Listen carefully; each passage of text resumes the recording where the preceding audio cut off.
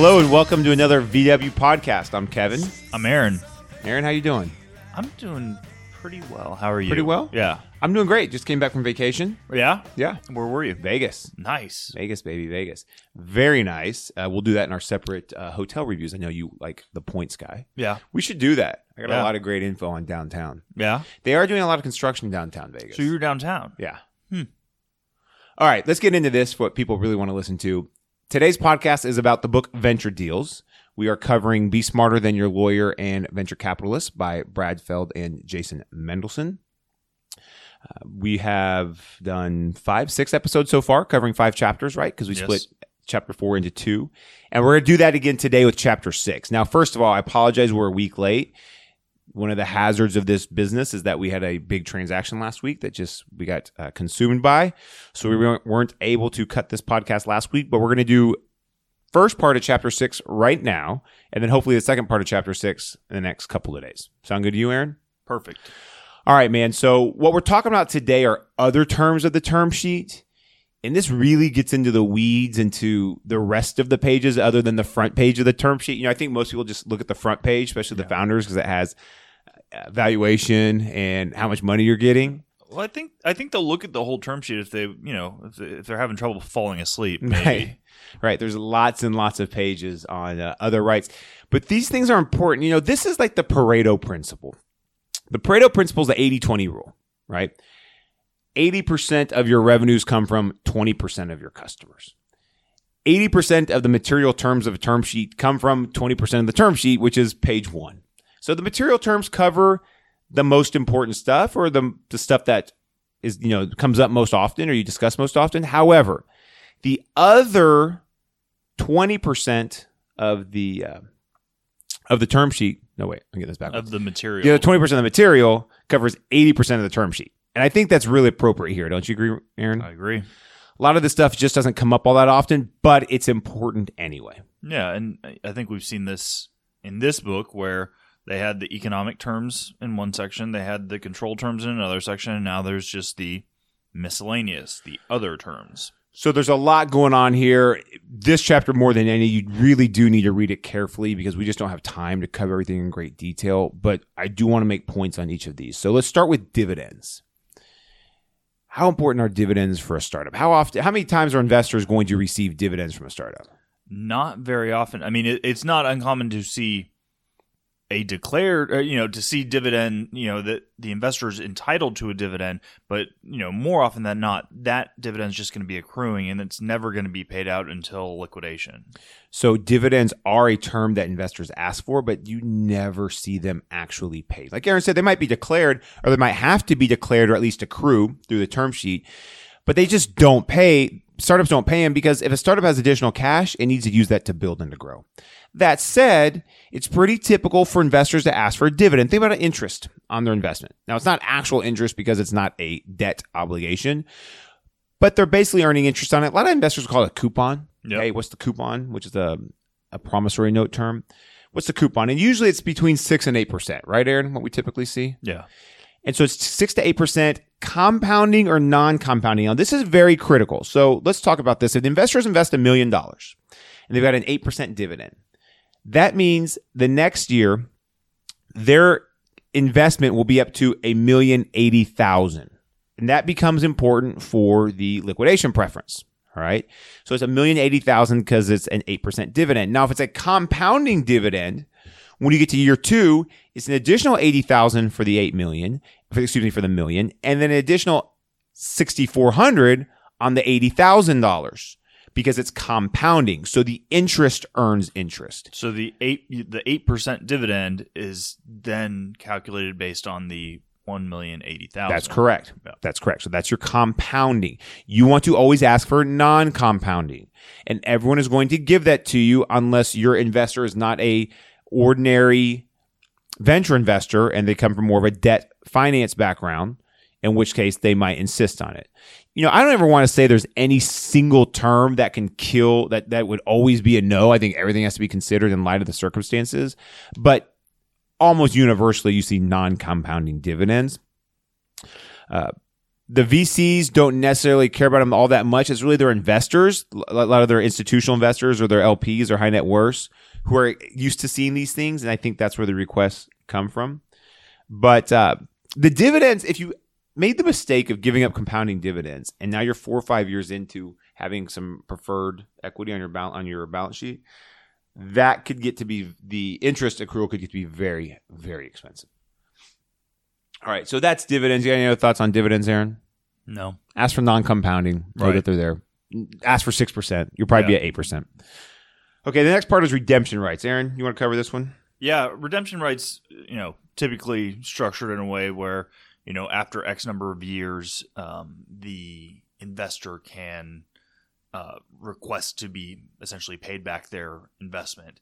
It's not something that we see a whole lot of. We've seen it occasionally, but I just think that for most of the companies that we're working with, they're such early stage companies that redemption rights just don't come into play. So redemption right, like Aaron mentioned, is the right for the investor after a certain period of time, and the longer that period of time, the better for the company, to ask for their money back. VCs are not in the business of funding lifestyle businesses that are just going to exist into perpetuity. A VC wants to get in and out in hopefully 3 to 5 years, realistically 5 to 8 years. But what a VC might say is, hey, after year 5 or 6, if this isn't going the way we want it to go, we can force you to buy us out because we need the money back so we can go give returns to our investors.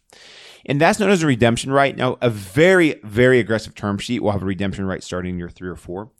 Typically, you see them in year 5 or 6. And when you do have redemption rights, let's just say you got $1 million investment with a redemption right. It's not like the company has to pay back the $1 million immediately. Typically, the redemption right is the payment period is 2 to 3 years, and it's on a promissory note with some small interest rate. Something that I thought was interesting that I had never seen was this whole material adverse change redemption. Yeah, I thought that was really good too, and that's why this book is so valuable. But go ahead, Aaron. No, it's just it basically says if there's a material adverse change to the company, say legislation is passed that effectively kills the business, or something happens that makes the company no longer viable, or just materially adversely changes the nature of the business, then that triggers the redemption right. Yeah, that's known as a MAC clause, material adverse change, MAC. And you see those things show up in other financing documents or other transactional documents. I agree with Aaron. I have not seen that in a redemption right ask, but man, that would be aggressive. First of all, how do you define material adverse change? Because I'm pretty sure the Investors Council will define that a lot more broadly than the Company Council would. But secondly, man, that is aggressive. That the investors just get to come in and take over the company. Well, and talk about hitting somebody while they're down. Right. Here, the company just suffers a material adverse change, and now, you have to come up with money to buy out your investor. And you really want to be aligned with your investors, right? So if your investors are in a position to where they can say, hey, look, you're cool to run the company now, but if something major happens, we don't think you're good enough to run the company anymore. That's a problem. So it's not so much this actual term, but what this term is indicating: the aggressiveness of the investors, the lack of faith in the founders, the management team to continue to run the business after a material adverse change. And then how do you actually enforce that? So let's just say there was a material adverse change and they send the company a letter that said, there's a material adverse change. So now you're out and I'm putting this guy in as CEO, and what happens to the founder's equity? There's a lot of crazy scenarios that would bring up. So redemption rights, again, you need to be discussing these with your attorney.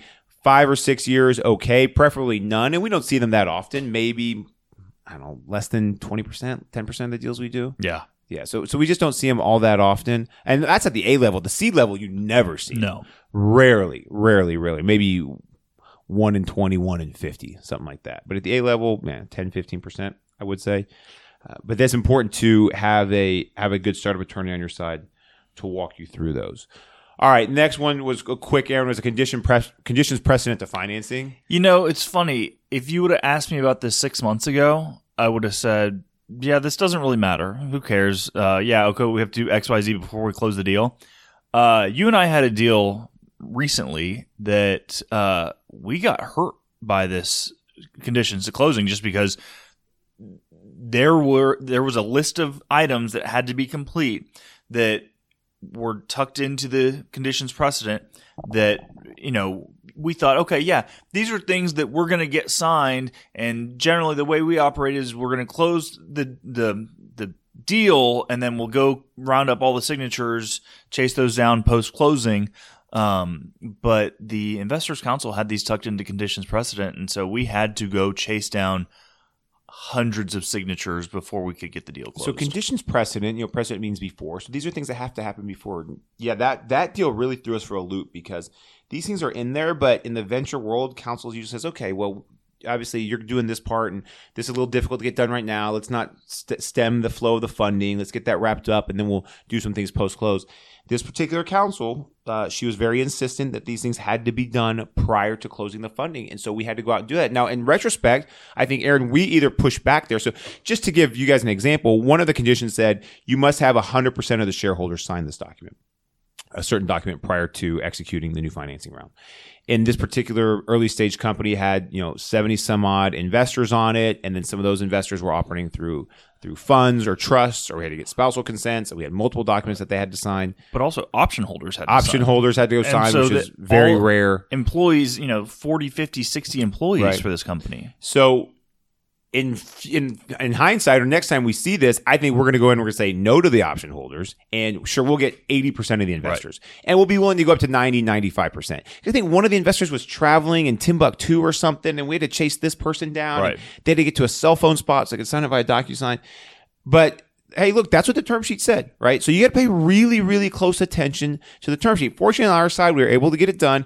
The good thing is for our side is now we have a full, complete book of every single shareholder, every single option holder having signed things. But have we been more diligent about that? It's just something that hadn't come up a whole lot in the past. We might have been able to save ourselves a little bit of a headache. This is why these, other terms really, really matter. So you got to be willing to get into the real weeds on this. But here's the other thing about conditions precedent to financing is conditions precedent to financing are sometimes an eject button for a VC. Typically, once a term sheet is signed, unless there's some real nasty stuff that comes up during due diligence, most of these things close. High percentage, 70, 80%, I feel like, of deals that we have term sheets, signed term sheets. Not just a term sheet, but a signed term sheet. Yeah. These things usually sign. The term sheets are non-binding, but these things usually sign. When they do blow up, a lot of times the VC, so the VC doesn't look bad, they'll use conditions precedent to finance. They'll say, hey, look, we said you had to do X, Y, Z. You had to have this many shares in your option pool. You had to get these non-competes signed. You had to buy back these shares from these former founders who have left the company. Things that might not have seemed like a big deal or seemed attainable or that they wouldn't hold up the deal are all of a sudden holding up the deal. Now, you never know really why a VC is not going to fund. Maybe someone soured on the deal. Maybe they had some redemption calls of their own from the LPs and they're short on cash. Maybe another deal came in. But the fewer conditions precedent to financing, the better. Or if you are going to have, from the company side, if you are going to have conditions precedent, then make them as low a hurdles as possible, right? Yep. All right, moving on to the next one. Information rights. Information rights. Go ahead, Aaron. I would just information rights entitle the investors or certain groups of investors to receive monthly, quarterly, annual financial statements. Usually we see this done by most companies that we work with as a monthly or weekly email update to investors, to everybody, really. I thought the point here was really good.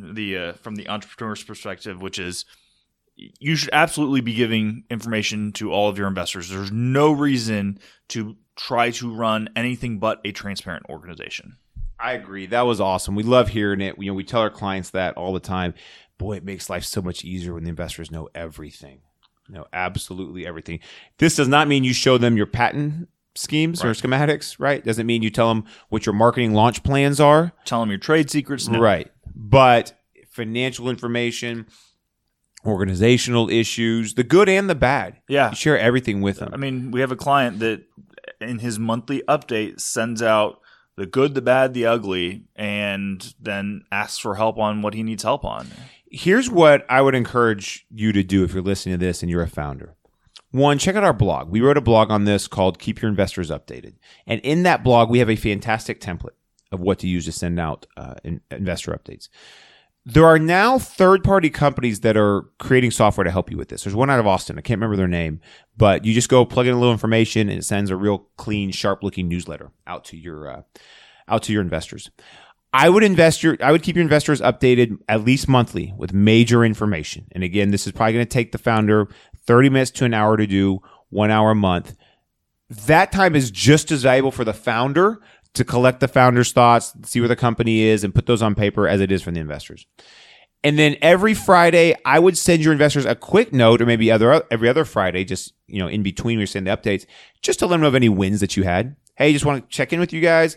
Happy Friday. Check out what we did. We just hired this person. We just got this sale. We just launched this release of the product. The more you touch I never have an investor come and tell me, oh man, you over communicate.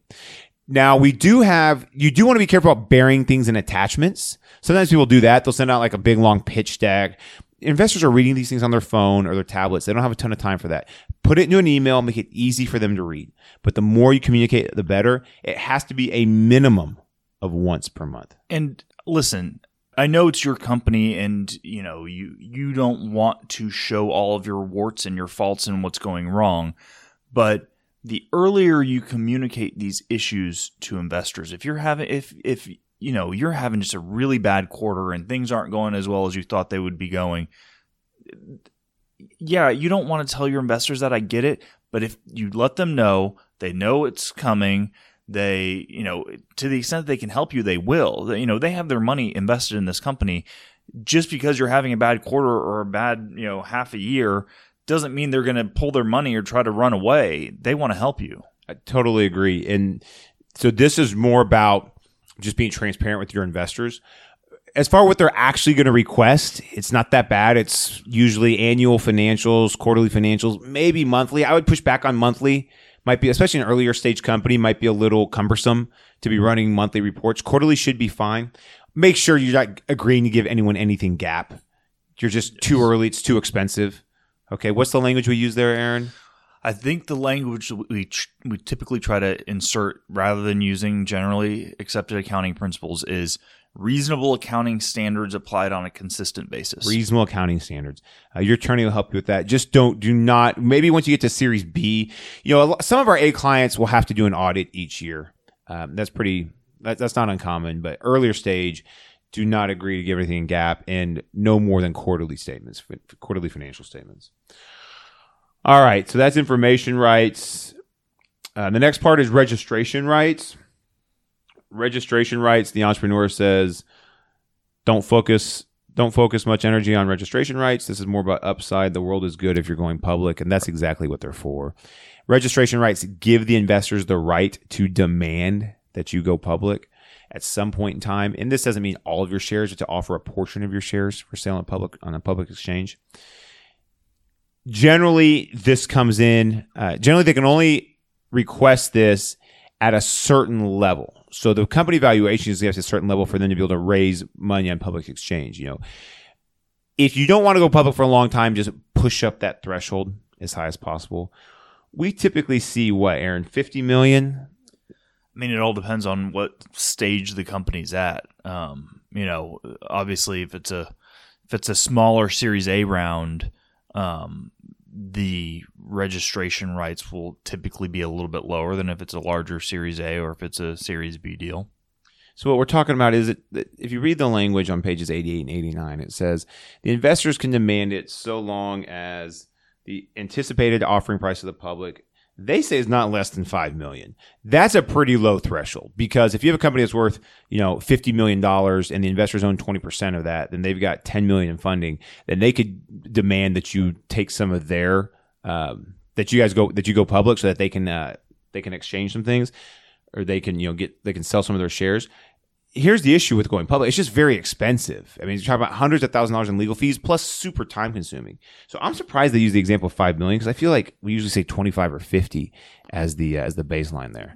I mean, I want to clarify, because filing a registration statement doesn't necessarily mean you're public. It just means you're now required to submit to the SEC, certain disclosure statements. You can still be a privately held company, but still have to file certain registration and disclosure statements with the SEC. That's correct. So the language in here is we rarely mark it up or see it get marked up other than the percentage of investors that can call for it and the minimum thresholds. If you don't ever want to go public or you want to maintain, full control of your company for as long as possible or as much control as long as possible, just drive up those numbers, have a lower minimum threshold. All right. The next section, right of first refusal. First of all, let's talk about the terminology here, okay? Because they're using right of first refusal as what a lot of people know as participation right, or other people call it right of first offer. The way that we typically see it in Texas is people talk about right of first offer when the company is offering new securities and the previous investors, the current investors, want the ability to participate. But they're calling this right of first refusal. So let me just make sure I'm being very clear here. When a company has a set of investors, those investors want the opportunity to participate in future rounds so they can keep their pro rata ownership. Let's just make it simple. You've got one investor for 10% of the company. If you go raise $10 million, that investor may want to buy $1 million of that $10 million so that investor still owns 10% of the company. Because if that investor owns 10% of the company and then you go raise money, that investor is going to be diluted. So that investor wants its right to maintain its pro rata ownership. Now here, a lot of times we call that right of first offer because if the company is making an offer for new securities, then the investors have a right to participate in that offer. This book is calling them right of first refusal. And oftentimes right of first refusal is used for situations where an existing shareholder is selling shares. So not new shares being issued by that company, but an existing shareholder selling new shares and the investors having the right to buy those shares. So just be very clear in your term sheet as to what you're talking about. We'll just refer them as pro rata rights. I think that's the simplest. Yeah, I've heard pro rata rights. I've heard right of first offer. I've heard preemptive rights. Mm-hmm. All of those participation rights. Right. So it's it's just the right of the investors to maintain their pro rata ownership by acquiring securities that are being offered by the company. Now, in general, I don't have any problem with pro rata rights. But you do want to set a minimum threshold for that because you don't want to offer everyone pro rata rights because it gets cumbersome from a governance perspective. If you've got early on, you had a bunch of guys buy $5,000 or $10,000, blocks of stock, and now you've got a couple institutionals that larger funds at $500,000, $1 million each. If you're doing a new round, you don't have to reach out to the $5,000 guys to see if they want to participate in this round. So if you are going to offer a pro rata right, then I would probably set what's known as a major investor threshold and say, okay, we're only going to offer this to people who invest at least this much. They mention at the bottom of page 91 a super pro rata right. Have you ever seen that? We actually just did one. Did you? Yeah. So another client that you're not working on, these guys are leading a round. So they're pretty material. They're putting half the money in a round. And family office, they've got a lot of money behind them. And they said, look, they're investing in they're buying 14% of the company right now. They want the right to buy up to 25% of every future round. So I don't have a problem with it. This is what we did though. We gave them 3 days on it. Because if we get deep into negotiations with another venture fund and they say, okay, we want to invest $10 million and now we know we might have to offer $2.5 million to this family office, I don't want that other venture fund sitting around. So a 3-day right of first offer, a 3-day pro rata right for 25%, I don't have really a big problem with it. Our worst case scenario, I explained this to the client. Our worst case scenario is big venture fund comes in and says, I want to invest $10 million. These guys come in and say, I want my 25% right.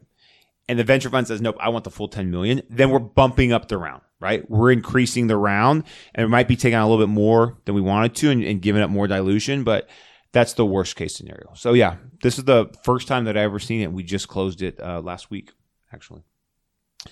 All right, so that's right of first refusal, also known as pro rata rights or right of first offer, but it deals with the investor's ability to participate pro rata in future rounds. The last thing we want to talk about is voting rights. That's where we're going to stop today. We'll cover the rest in part 2. Aaron, you want to talk about voting rights for a sec? Yeah.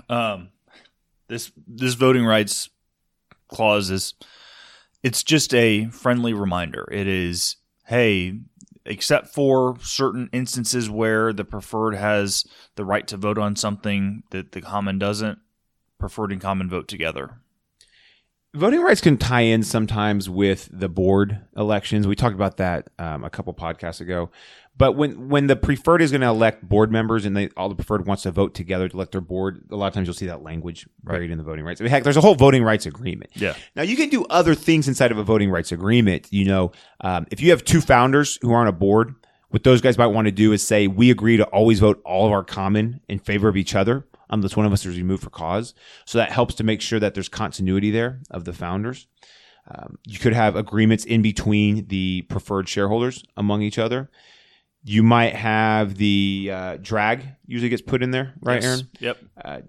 And it's always important to note that the preferred is voting on a as converted to common basis. So if you have multiple classes of preferred and perhaps one has gotten some anti-dilution protection that's actually come into play, then they will be converting into a larger number of common shares than they would in just a simple 1-to-1.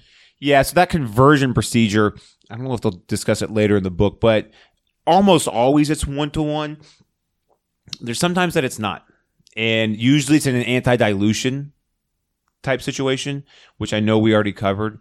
But you have to have it in the document somewhere that says these guys will vote on a 1-to-1 basis, and this is exactly where it goes.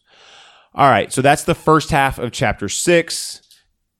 Within the next couple of days, maybe by the time you listen to this, you'll already see Chapter 6, Part 2. That's coming up soon. So we'll wrap this one up. As always, our show notes, which includes references, defined terms, related content, is on VelaWoodLaw.com/blog/podcast/office hours. Follow up with us on Twitter. Please follow us on Twitter at VelaWoodLaw and Instagram at VelaWood.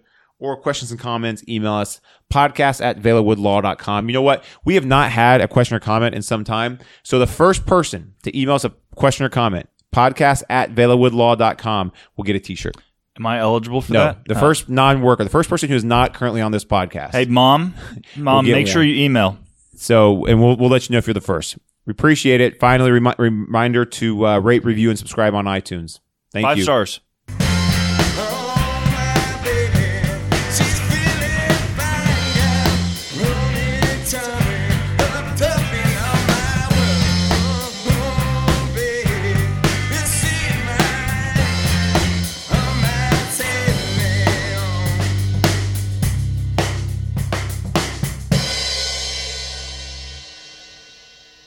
The VelaWood podcasts are recorded in our Dallas office in Mockingbird Station.